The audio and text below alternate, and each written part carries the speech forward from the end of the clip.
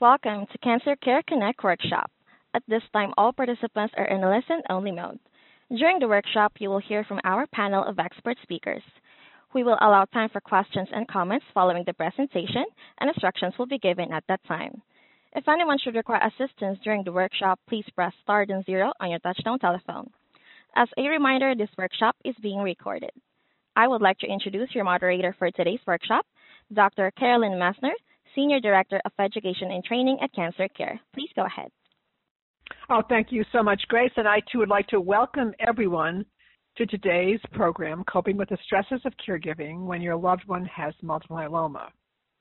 And this program is one that we had a part one in which we gave a medical update on multiple myeloma, and now we're going to talk more from a caregiving perspective in terms of the stresses that caregivers experience. Now, today's program is supported by Bristol Myers Squibb, GlaxoSmithKline, and an educational grant from Janssen Biotech, Inc., administered by Janssen Scientific Affairs, LLC. And I really want to thank them for their support and their collaboration on this, on supporting this program. Not just this program, but many of our programs. And also, we have on the program today over 200 participants and come from all over the United States, from both urban, rural, and suburban areas.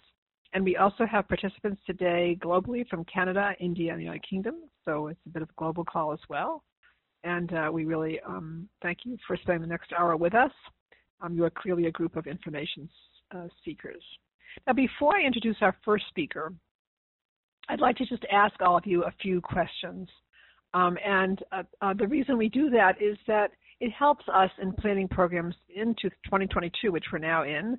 It really gives us a sense of what you know coming into the program, and then what you know, that's really important. It helps us to plan better what we're offering you. So and those of you who are live streaming the program will be able to see the questions as I read them, and will be able to rate your answers. So I'm going to start with the first question. On a scale of 1 to 5, with 1 the highest rating and 5 the lowest rating, please select your rating. I understand the treatment of multiple myeloma in the context of COVID-19 and its variants. 1 is the highest rating and 5 the lowest rating.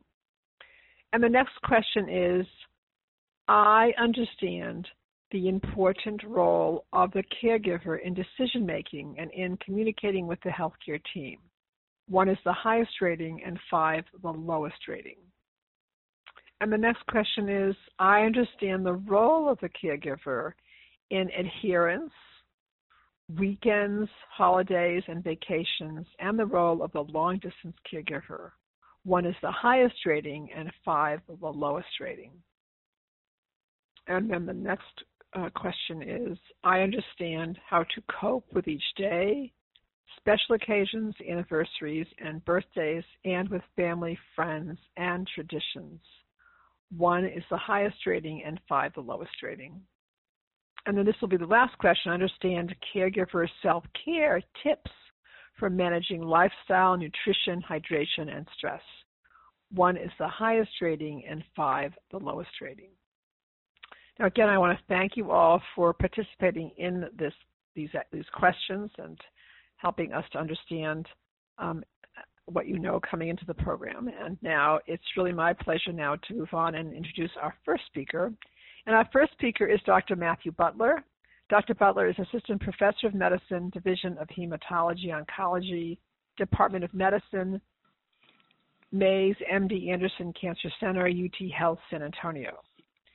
And Dr. Butler will be addressing an overview of the treatment of multiple myeloma in the context of COVID-19 and its variants, the important role of the caregiver in decision-making and communicating with the healthcare team, the caregiver's role in adherence, keeping appointments, filling prescriptions, and reminders for your loved one to take their medication on schedule.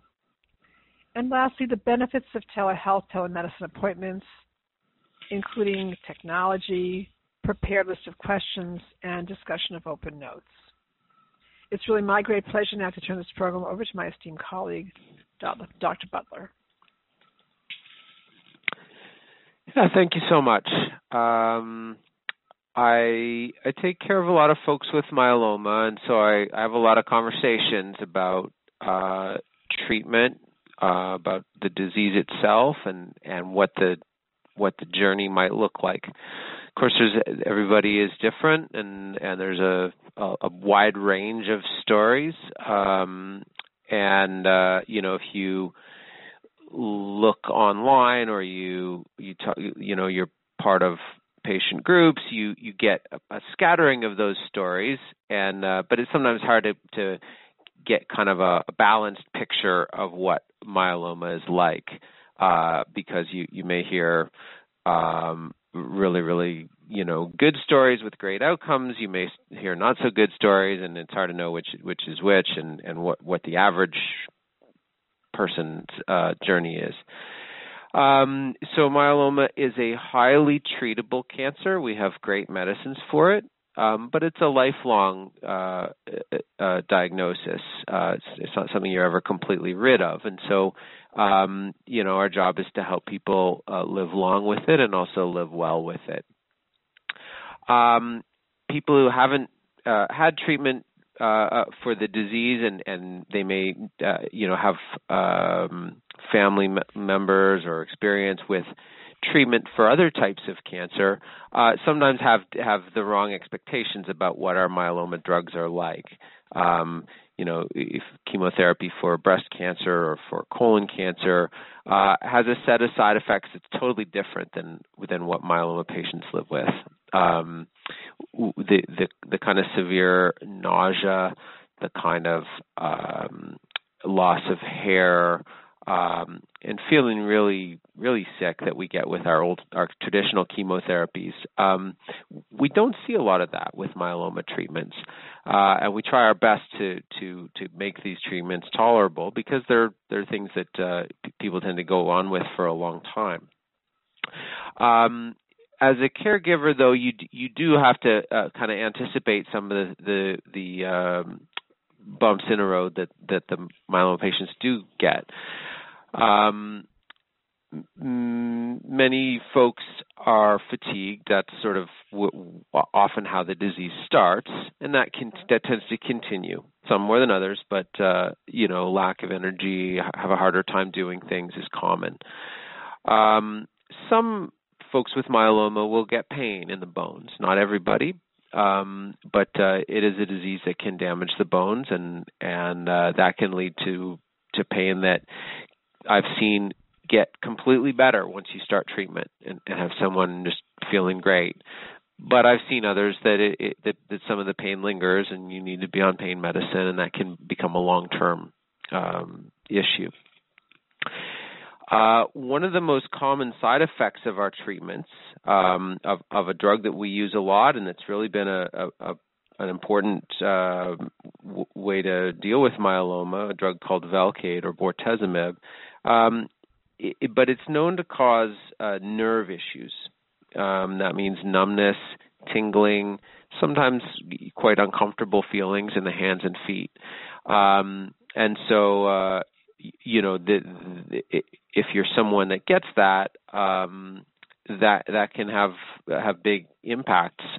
Can make it harder to get around and walk.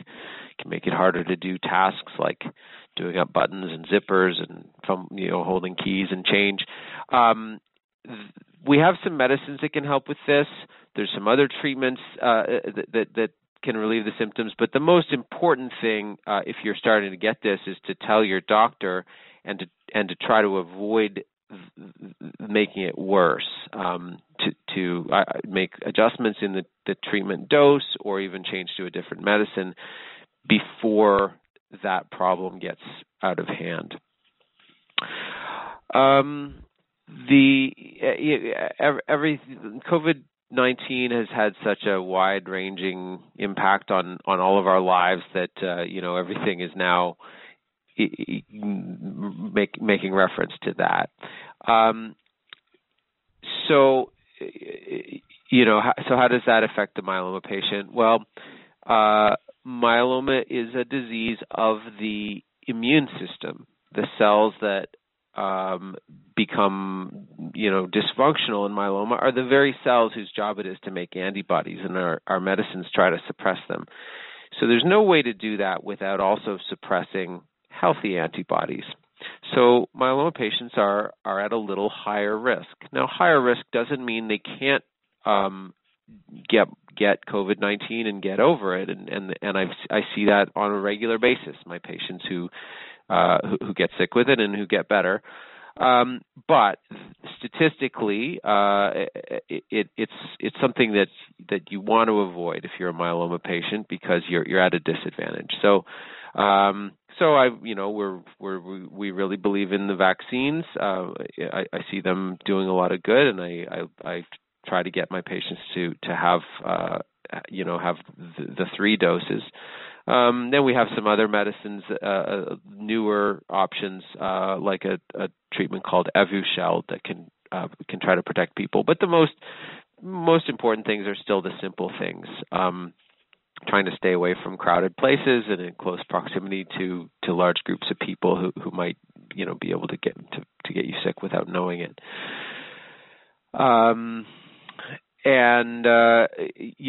We've started to take that into account in the way we take care of patients. We're doing a lot more visits by video. Most of our drugs still have to be given as an IV or as an injection, so it's hard to keep people out of our treatment centers completely. But we do have alternatives. We do have a limited number of regimens where we can treat myeloma effectively just with pills. And they may not be the best treatment for everybody, but they're at least worth considering. And for people that are really concerned about the risk of COVID, or in an area where it's really high, or for other reasons too. Sometimes even people who live far away and have a hard time coming in.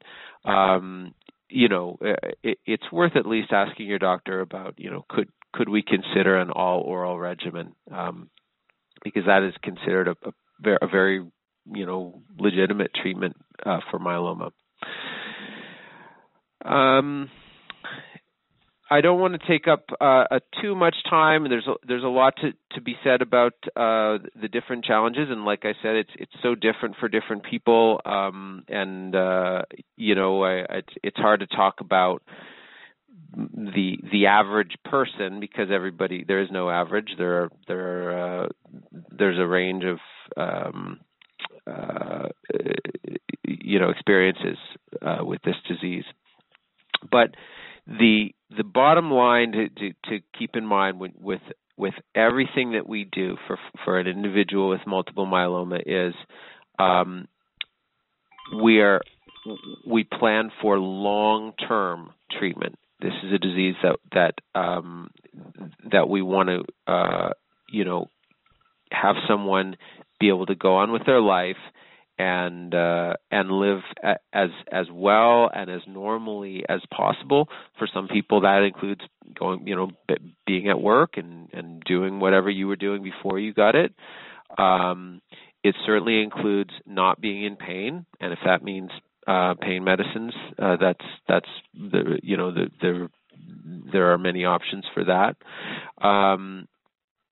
And it includes trying to have treatments that have manageable side effects, that don't cause excessive neuropathy, that don't make you sick to your stomach, that don't take over your life, so you can focus on living with cancer rather than just being a cancer patient. And we've made a lot of progress with that, and that progress is still going on, and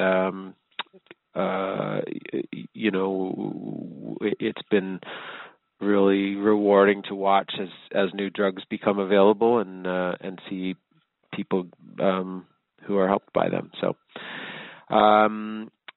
So maybe I'll hand it off to the other speakers, but I'm always happy to answer questions. Thank you so much, Dr. Butler. That was outstanding, and I know there'll be questions for you during the Q&A, so thank you so much. And our next speaker is Ms. Allison Arati. And Ms. Arati is an oncology social worker, and she's our caregiver program coordinator at Cancer Care. And Ms. Arati will be addressing deciding to become a caregiver, coping with each day on special occasions, anniversaries, and birthdays, and self-care tips. It's really my pleasure now to turn this program over to my esteemed colleague, Ms. Arati. Thank you so much, Dr. Messner. So deciding to become a caregiver may not often feel like a choice. It is often really sudden that you take on this role. So it can feel, it's normal to feel like being a caregiver might have been put on you rather than something you decided on. But once you've had that time to really process this new role and all that comes with it, think about what the word caregiver means to you. Find your voice throughout this journey. And of course, always, always remember to take care of yourself.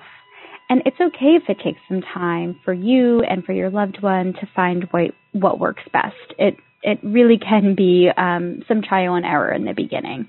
But it's important just to be kind and honest about your abilities, not only with yourself, but also with your loved one, so you are able to work together during this time. And personal responsibilities, they don't disappear just because you've become a caregiver. So always remember to communicate with your loved one about boundaries as well, when you need to take a break or when you need to attend to personal affairs. And caregiving is something that you will learn to cope with and manage over time.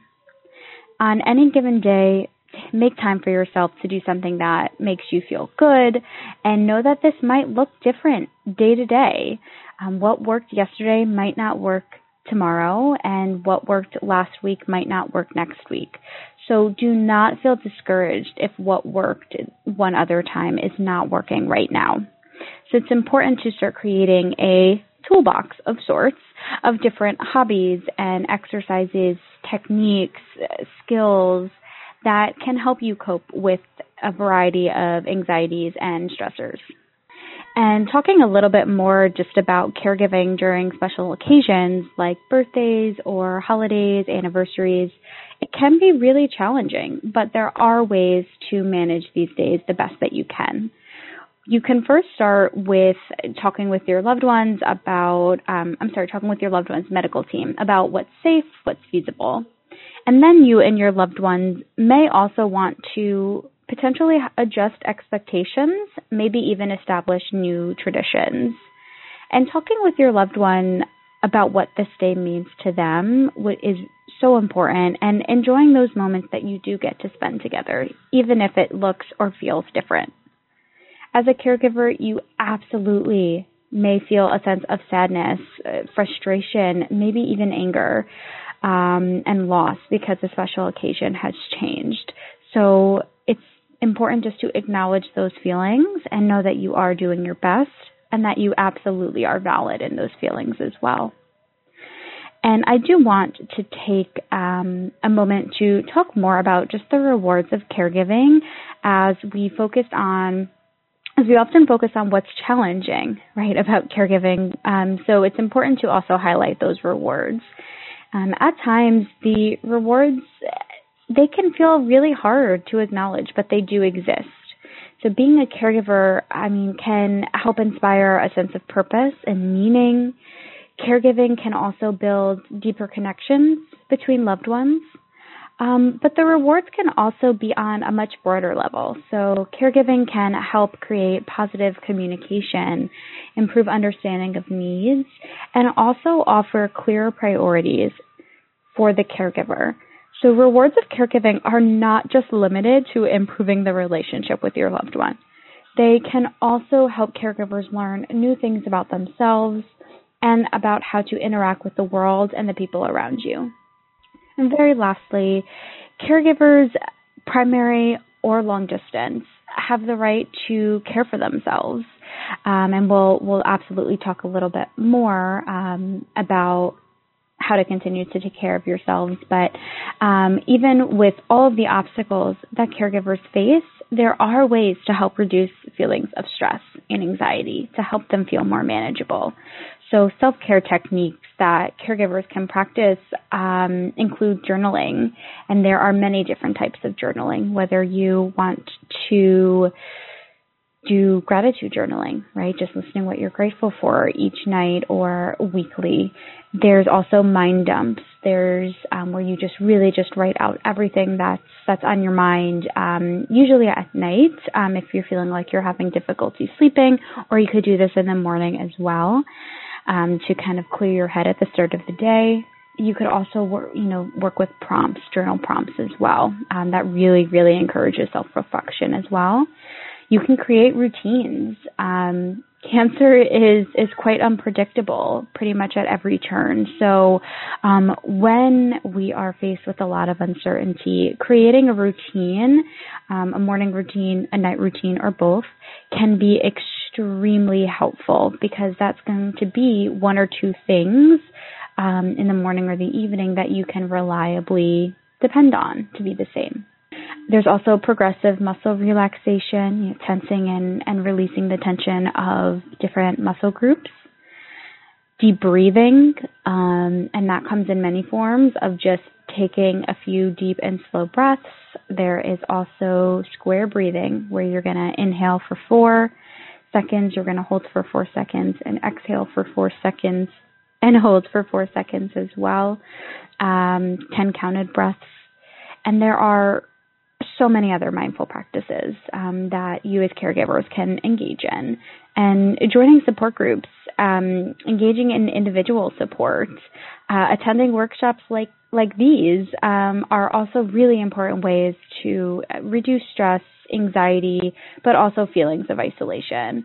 And all of what I discussed previously can also help with the management of stress and promote caregiver resilience.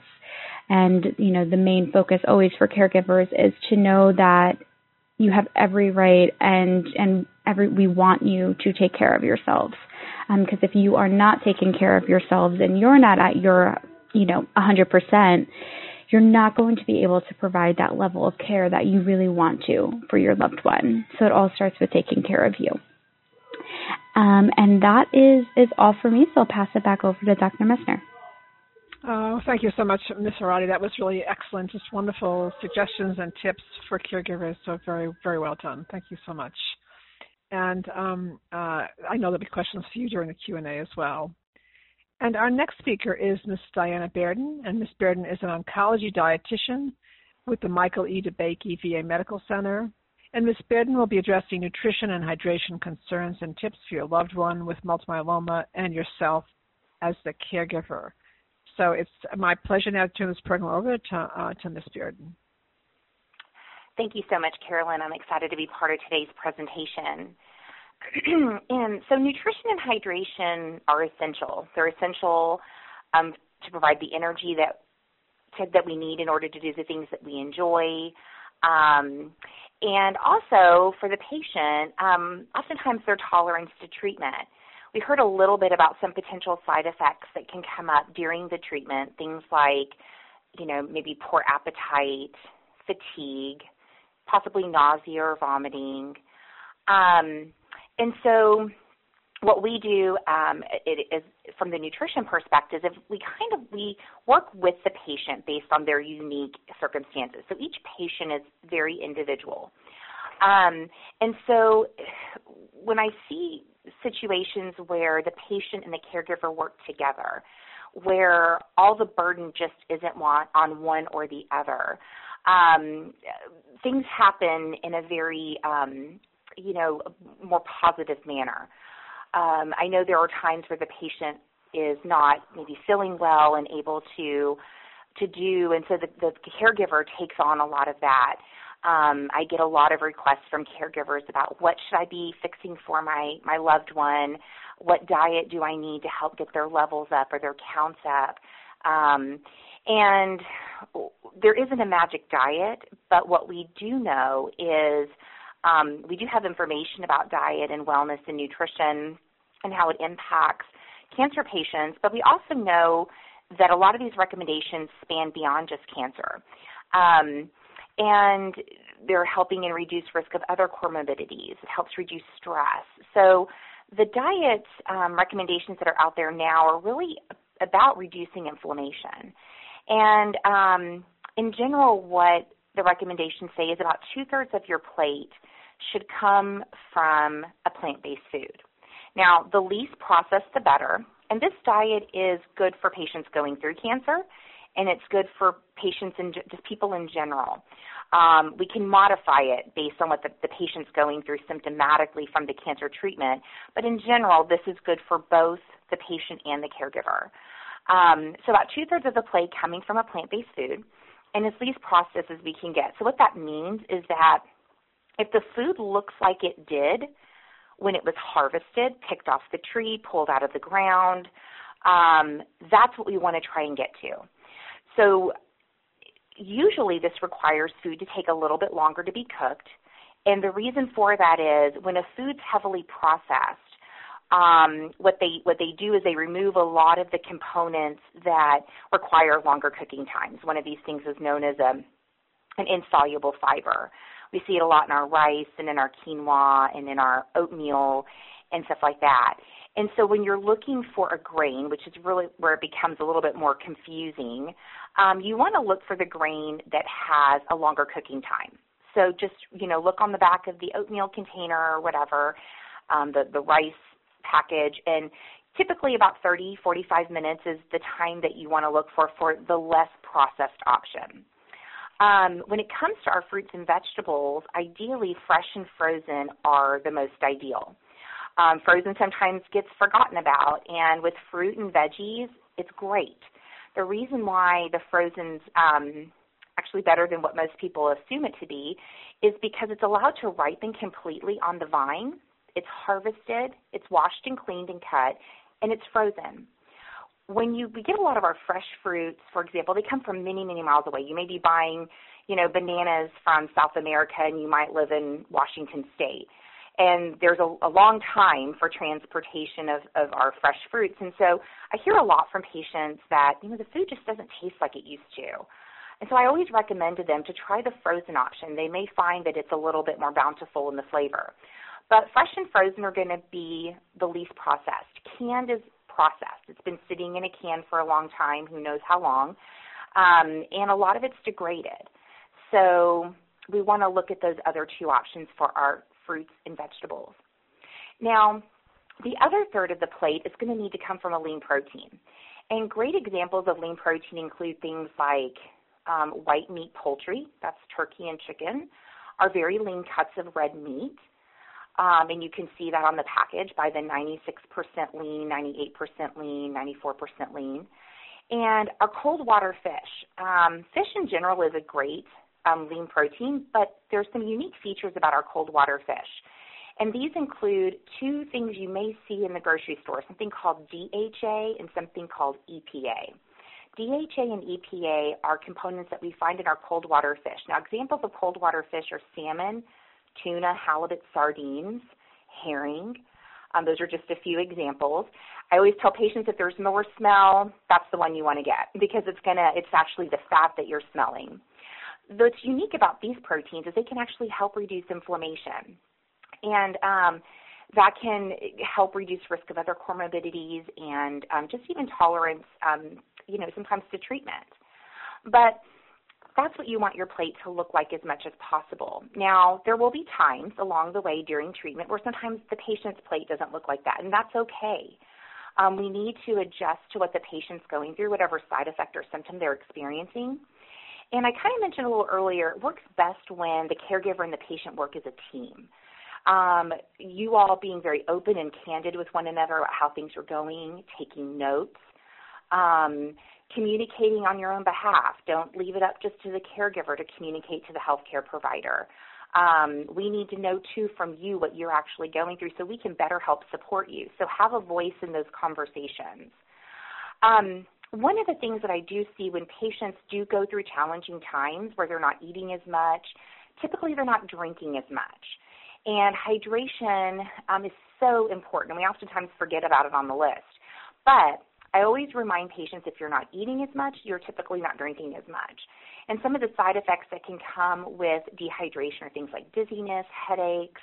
Sometimes it can, amplify the nausea and some other effects that you may be going through.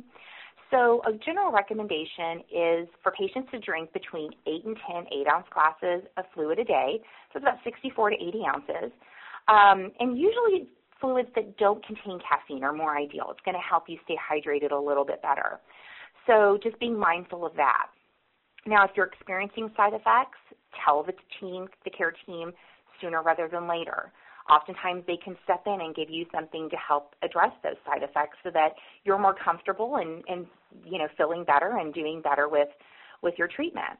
So don't hold back. Don't blow it off and think, oh, it's no big deal. I'll probably feel better tomorrow. Communicate with your healthcare team. That's what we're here for. So in closing, communication, working as a team, utilizing your team is so important. It'll take the stress off the caregiver. The caregiver doesn't have to know all the answers, which I think sometimes happens. They're trying to figure it out. Push that on your healthcare team. They know how to help you best. So working together, communication between the two of you, and then, of course, communication with the healthcare team is absolutely essential. So know how to reach them, know who they are, realize that there are several people on the support team for you. There's a dietitian, there's physicians, there's social workers, there's a bunch of folks who are there to help you. So be sure to know them so you can connect with them. In closing, I just want to I appreciate being part of today's presentation, and I'm going to hand the line back over to Carolyn. Oh, thank you so much, Ms. Burden. That was wonderful, and wonderful to actually, I think this is one of the first times that we've actually addressed the nutritional needs for caregivers. So I think that that's really important as well, and I appreciate your doing that today. And I'm going to say just a few words about some other caregivers that we sometimes that we don't maybe think about. We think one is about the role of a long-distance caregiver.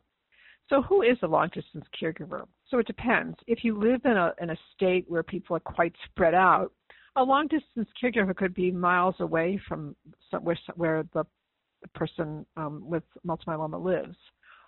They also could be in a whole other part of the country, so really thousands of miles away, and they also could be in another country. And to some extent, that long-distance caregiver can be very helpful and important in the care of as being as additional help for the caregiver who perhaps lives closer to the patient. And so the idea is to get extra help for caregivers as much as possible who are living nearby. And so the long-distance caregiver is able to have access to a telephone, access to email, access to sending a card to a patient, a letter to a patient, to family members. So the long-distance caregiver also can be a part of some of the telehealth, telemedicine appointments that we mentioned earlier. In other words, as long as the person with multiple myeloma agrees to this, a long-distance caregiver who may be a very close member of the family could very well be, it could be a son, a daughter, a family member whom the patient feels very close to.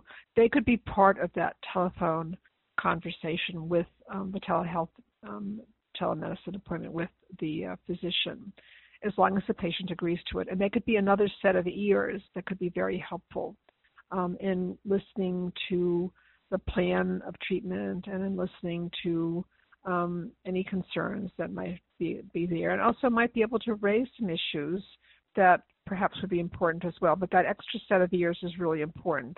And it doesn't mean that the caregiver who's nearby also couldn't be on that telehealth, telemedicine appointment. And then the whole other issue for caregivers is managing family, friends, and loved ones, particularly during special occasions and things like that, and particularly with COVID out there. And a lot depends on really sometimes family, friends, and loved ones want to be visiting or want to spend time with the person who's dealing with multiple myeloma themselves. And the question is actually, is the person, do they have the energy to deal with them? Would they prefer to talk to them on the phone as opposed to having them come, or on social media, some other way of contacting them as opposed to their spending time with them in their home? So that's something to consider, that we want to keep family, friends, and loved ones involved, but the question is always back to both the caregiver and the person living with multiple myeloma. How much can they tolerate someone coming to their home to visit them, particularly with COVID-19, and also, wearing masks, being fully vaccinated. All those things really are important. So that, and certainly it's not an issue when you use any type of technology, the phone is technology, or social media, or or just connecting, online. So those are just options that we want to be sure you're aware of, because they're really important to be aware of, and there are additional sources of support which definitely everyone needs. And also, family, friends, and loved ones will often ask, what can I do to help? And there are various resources out there in which there may be, perhaps there is a need for someone to do some shopping, and maybe a family or friend could actually help with, maybe something is needed. I'll never forget a workshop I did, it was pre-pandemic, in a workplace setting, in which one of the people in the audience, it was about cancer in the workplace, and one of the people in the audience said, she said, when people asked, what can I do for you? She said, oh no, I'm fine, I don't need your help. But then she began to think about it. Gosh, somebody could actually buy some apples, or somebody else could purchase some bread for her, or somebody else could do some errands that she needs to have done and just drop them off at her home. And so that's another thing in which family, friends, and loved ones can be very helpful with, and also take some of the burden off of the caregiver and the person living with multiple myeloma themselves. So it might be different items that you each might want, but remember that family, friends, and loved ones want to do something, and if they ask, can I do anything, and you say, oh no, we're fine, think about the fact maybe they could do something that would really be very helpful. Or I need paper products, or I need Kleenex, or toilet paper, or whatever it is that you might need. So that's really important to be aware of. So now, with that being said, we're now, before we move on to the Q&A, I'm going to actually ask you a few more questions, and then we're going to move right on to the Q&A. And so please prepare your questions, so we'll have them all ready. And I'm just going to ask you a few questions in terms of to help us to see, again, your participating in these questions will be people who are live streaming the program. You'll be able to hear me read the questions, and you'll be able to see the questions, and you'll be able to rate the questions. So the first question is, as a result of what I learned in this workshop, I have greater confidence in my knowledge of the treatment of multiple myeloma in the context of COVID-19 and its variants. 1 is the highest rating and 5 the lowest rating. And the next question is, as a result of what I learned in this workshop, I have greater confidence in my knowledge of the important role of the caregiver in decision-making and in communicating with the healthcare team. 1 is the highest rating and 5 the lowest rating. And the next question is, as a result of what I learned in this workshop, I have greater confidence in my knowledge of the role of the caregiver in adherence, weekends and holidays and vacations, and the role of the long-distance caregiver. 1 is the highest rating and 5 the lowest rating. And now just 2 questions left. As a result of what I learned in this workshop, I have greater confidence in my knowledge of how to cope with each day, special occasions, anniversaries, and birthdays, and with family, friends, and traditions in the context of COVID-19. 1 is the highest rating and 5 the lowest rating. And this will be the last question now.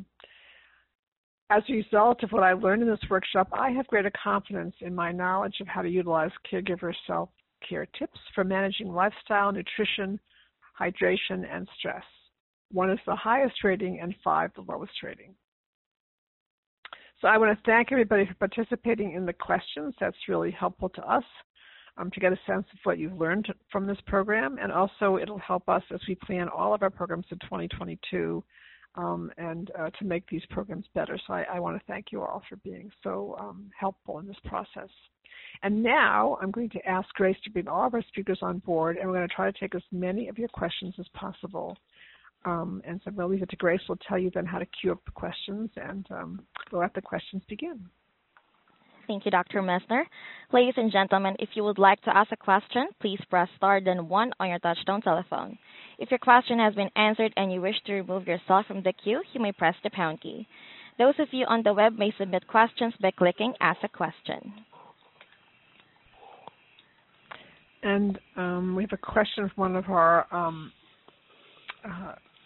of our online participants, when is the best time to get and this would be for Dr. Butler, when is the best time for to get a stem cell transplant after stem cell harvesting? Can one wait and live with maintenance drugs, or is it best to get the transplant as soon as one is in deep remission? And again, to general way. Yeah, that's a controversy that's been going on among doctors that treat myeloma for probably almost 20 years, and it's still active. There are so when I talk to patients about transplant, I try to present both sides of it, but I'm not neutral, because there is still a consensus, even with the many treatment drugs that we have and the many options besides transplant to manage the disease. There's still a consensus that transplant is a useful treatment. It gives us some benefit that nothing else can, and that the time that when you have a good chance to do a transplant, like you're in remission and you're in good health and you're kind of up for it, that there's not really a reason to pass that opportunity up, because you may wish you had the opportunity. So that's where kind of the majority of myeloma doctors still stand, but it's not unanimous, and it's the research studies we have are a little bit hard to interpret because they take years and years to do, and by the time they are finished, the treatments have changed and we have more options, and so it can be a little hard to tell. So it's a personalized decision. The younger someone is, the healthier they are, the more strongly I push for transplant early. Whereas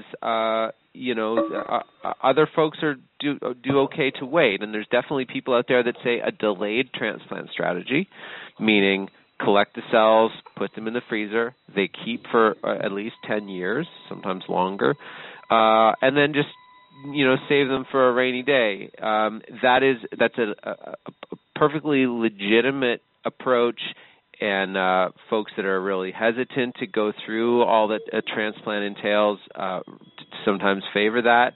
And I don't. If that's someone's choice, I support it. We work with it, and we just kind of keep the transplant as in our back pocket for later if we need it.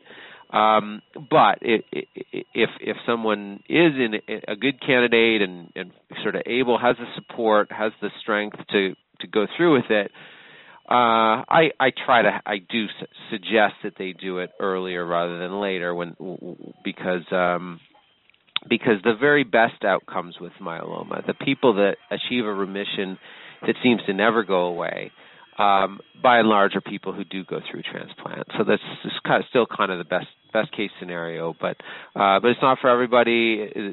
There are risks to it, and of course, in COVID, everything is a little harder, especially if you're going to be in the hospital with restricted visiting and being there alone for several weeks.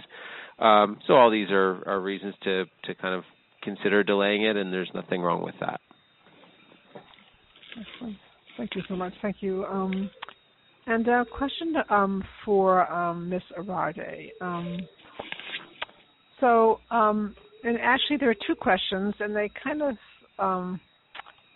one is if you could recommend a support group for people, a support group, it looks like, just to recommend a support group.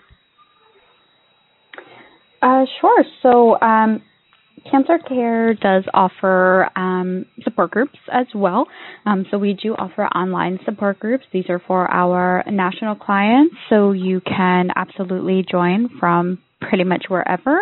If an online support group, writing-based, is not something that would work for you or you are interested in, there are a lot of local organizations, American Cancer Societies, cancer support communities as well, that might have local offices to offer you support groups, as well as the hospitals.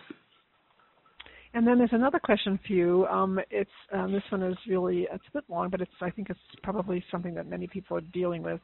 My dear friend's husband has multiple myeloma. His diagnosis is quite new and he has just started chemotherapy. Right now, he does not want people to know about his diagnosis. She is the social one in the family and would like to talk to people and would like to be able to ask for help, but he is reluctant to share his diagnosis with neighbors and his family. Can you give some suggestions to share with her husband to help her navigate this? So this is tough, right? Because we want to be able to, respect the person who has been diagnosed. We want to respect their feelings and their thoughts about it and the way that they are processing this diagnosis. The most that his spouse can do, your friend can do, is to just keep those lines of communication open with her husband and talk with him about what the benefits might be of sharing this news with other people, because it is a benefit. It's not that they just know maybe his personal business, right? Maybe he's more reserved in that way, but it also opens up so many different lines of support. If neighbors or other family or friends are told about this diagnosis, there might be a lot more support that can be offered. But the most that we can do is just encourage our loved ones to, be honest with those that they are the closest with, right, about what is going on, to open those lines of support. So, for your friend, just encouraging her to keep those lines of communication open, talk with her husband about that. And then at some point, maybe he will, change his mind over time and slowly start to let more people in. But that really is a tough one because we don't want to, push the boundaries too far either. And do you think she might benefit from just contacting us for support or joining one of our support groups, and without sharing his name or anything or her name? Is that something that could be done? Absolutely. Sharing his name would not be required at all. So absolutely. Any caregivers who are looking for any type of support or just resources, if we don't offer the right support for you, please just reach out to us and give us a call. We'll get you connected. Thank you. And a lot of people do like the Cancer Cares, a national organization, and so basically whoever you're talking to is not going to be from your hometown. And and we are all licensed clinical social workers, so basically the ethics of your privacy, much like the privacy that you have with your doctor, is respected. It's absolutely no one shares any information, so it's all private. The whole HIPAA protection of information. And so many people do contact us for either support at one-on-one or to join a group, again, where people do not know each other's, they don't know about who each other is, and that could be something you could discuss with a social worker who is running the group as well. So so that's another choice, and I think in other organizations that you can contact for support just until things open up a bit with your husband. So I think that's quite understandable, and also there's a question for Dr.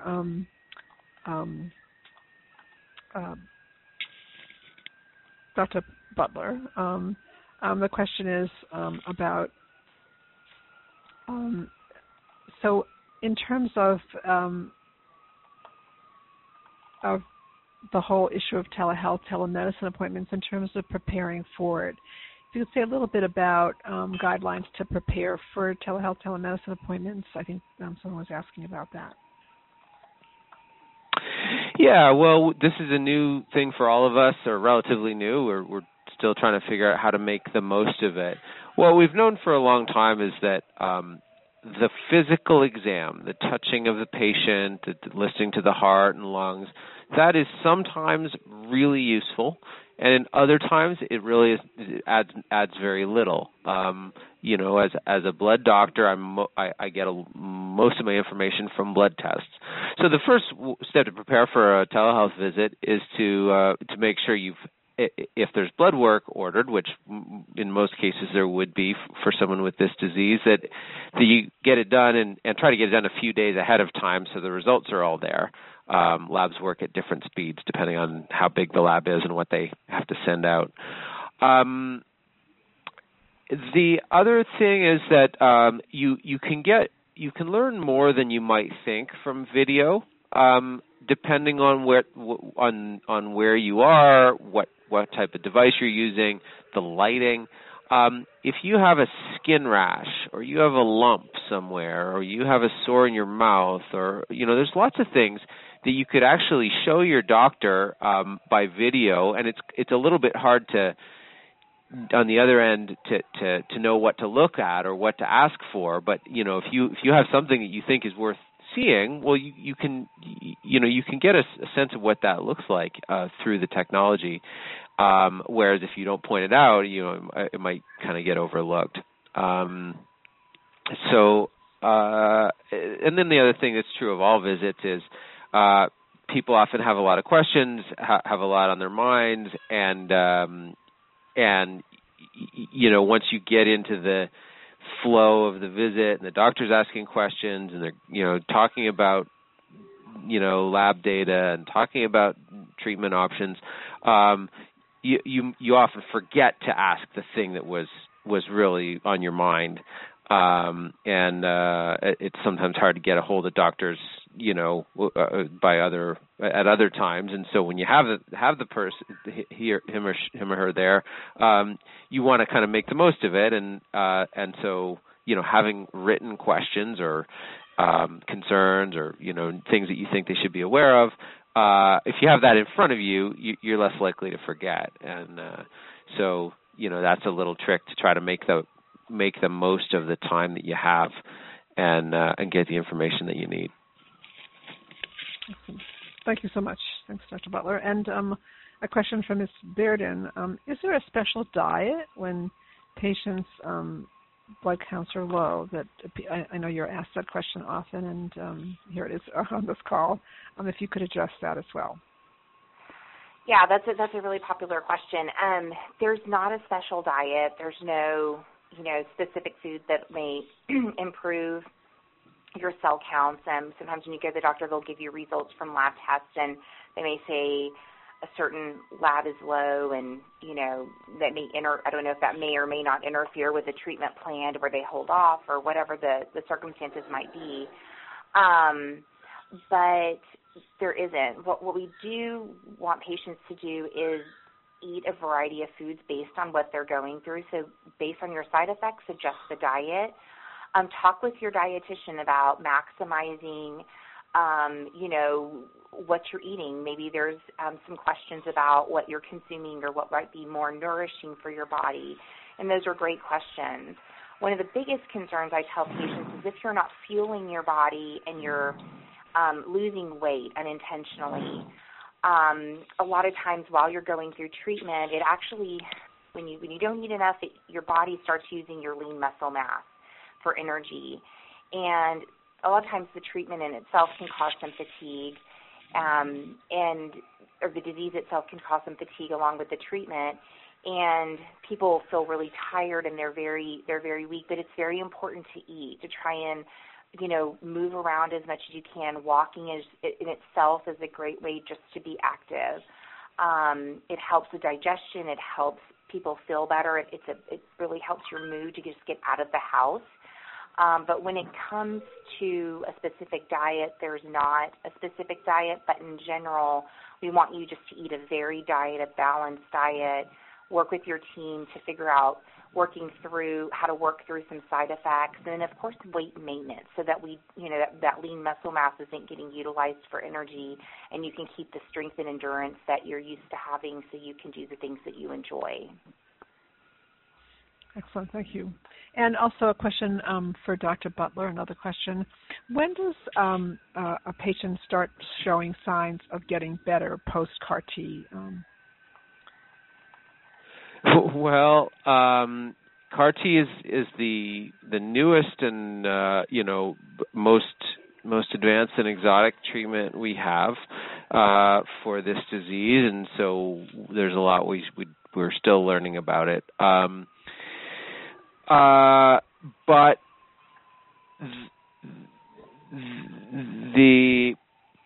it's an immunotherapy.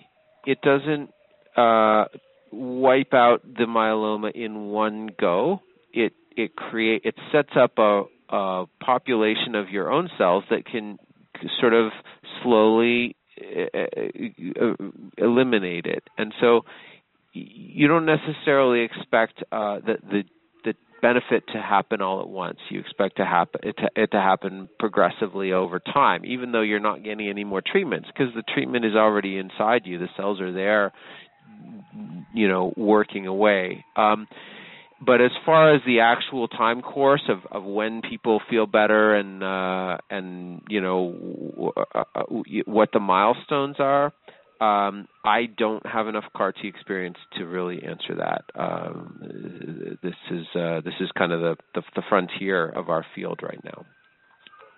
That's a very excellent point. Actually, it's a very good point, and it might be certainly what we do recommend is that you wonderfully you ask your questions here, but actually go back to Treating Healthcare team. They might be able to give you some other tips as well. But I appreciate, Dr. Butler, what you said, because indeed this is a very new area, and I think it's different. I believe, as you said, it's different for everyone. So it's good to check with your healthcare team.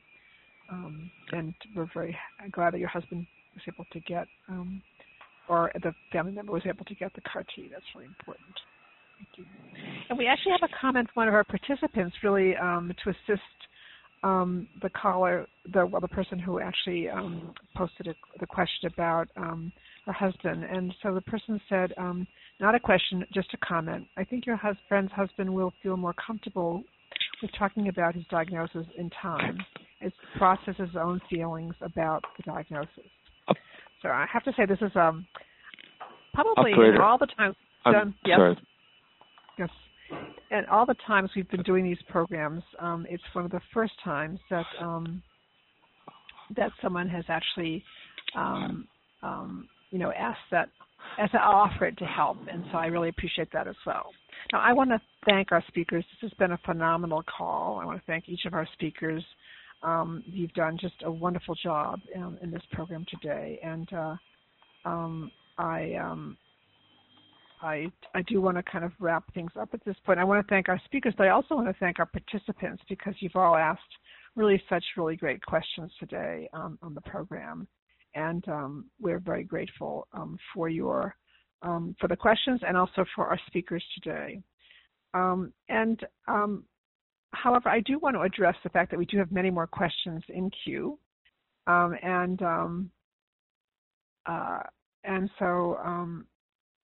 So I do want to actually address those concerns and questions that you may have. So for those of you who actually asked a question, or for those of you who have a question yet to ask or are thinking of another question, I want to kind of give you some tips of what to do. For anyone in any of those categories, we want you to take whatever you've learned from today's program back to your Treating Healthcare team.